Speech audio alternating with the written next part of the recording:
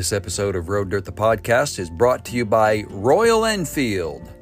Built like a gun since 1901, Royal Enfield celebrates 120 years of pure motorcycling this year.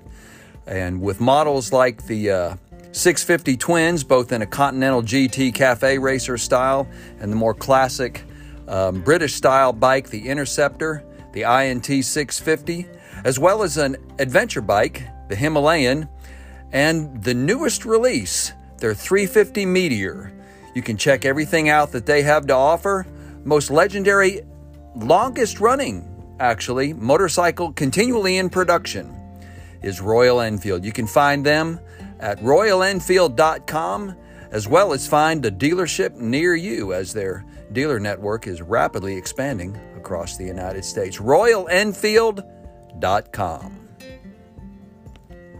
Well, welcome to Road Dirt, the podcast of Road Dirt and Motorcycle Media and RoadDirt.tv, your down-home grassroots motorcycle brand covering what we like to call ride life. This is Rob Brooks, your host. Thanks for tuning in. And today I want to bring you a story that we pulled from the archives that really kind of struck a nerve. I got thinking about this particular story I wrote a couple of years ago, and about a very unique opportunity I was given with an old motorcycle. And it is entitled Rockin' to the Oldies. Today's modern motorcycles are outstanding in technology and performance, but there's something magical about the old classic bikes. Rocking to the Oldies. A couple of years ago, I had the opportunity to wrench on an older bike, a 1969 Triumph T100. An acquaintance had asked if I could help him get it running again. He had told me the bike would kick over after some tickling and kicking. It was actually still one of those full kickstart bikes. But it wouldn't stay running any more than 30 or 40 seconds. Conceding that I was no master mechanic, yet interested in seeing if I could bring it back to good health, I agreed to take a shot at it. So I picked up the bike at his house the next Friday and brought it back to my house to see if I could breathe new life into the old girl.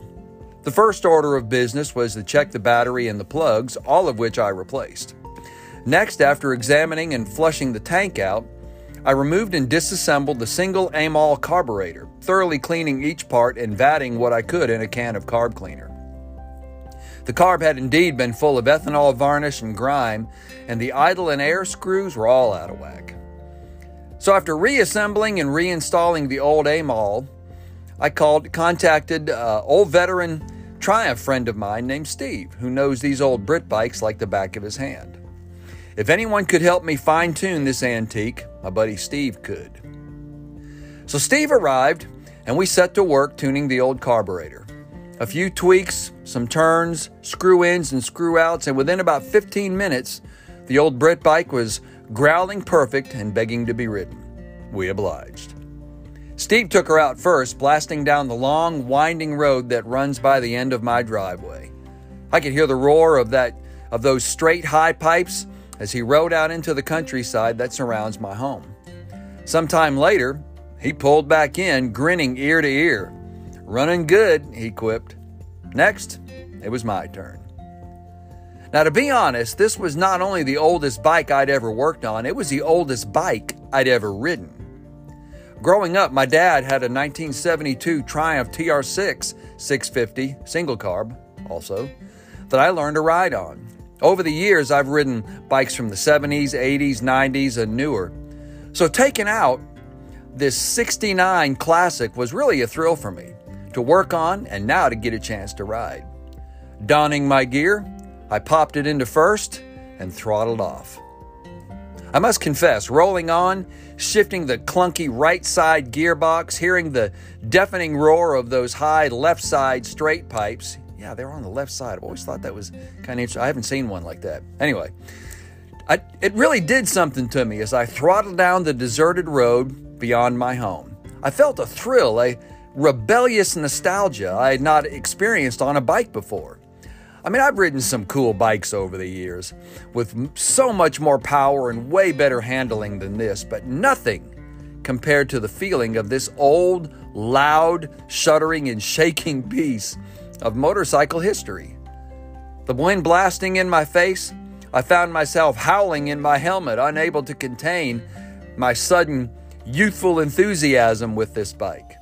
I felt like James Dean or Marlon Brando careening down country roads on this old Triumph. Steppenwolf's song, Born to Be Wild, was running through my brain seriously. It was raw, visceral, like motorcycling used to feel. Like it felt when my dad rode these bikes. Like it should feel like again. No wonder so many of the motorcycle brands are trying to recapture and deliver that feeling again with the return of cafe racers, bobbers, scramblers, trackers, you name it, all kinds of categories now. Yet for all the efforts to bring back the nostalgia in modern livery, nothing can compare with rocking to the oldies on one of these old originals. Sure, they require constant care and maintenance. Sure, you have to be handy with a set of tools and carry some with you when riding these bikes for any time and distance. And sure, they, mark their territory everywhere when they're parked. They often leak so much. But after riding this T100, I'd be inclined to see if I could buy one myself.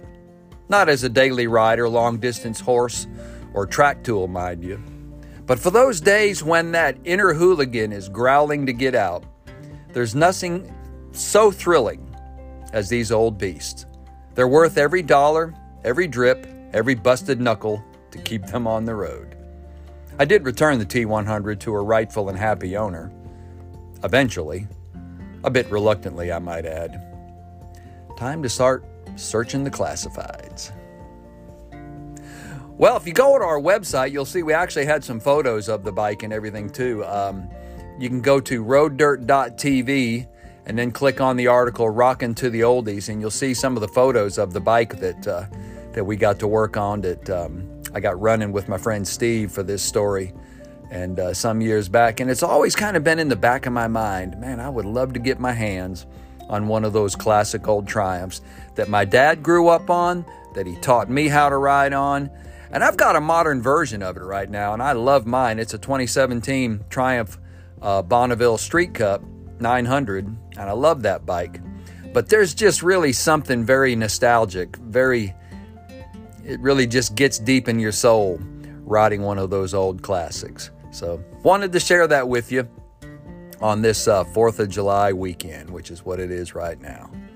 So anyway, we want to thank Royal Enfield for helping sponsor this podcast, as well as our media on the site and our social media. We appreciate them. Check them out at royalenfield.com. If you haven't had a chance to sample one of their bikes, you really need to give that a try. They make some incredible machines. Great builds, great quality, great bikes.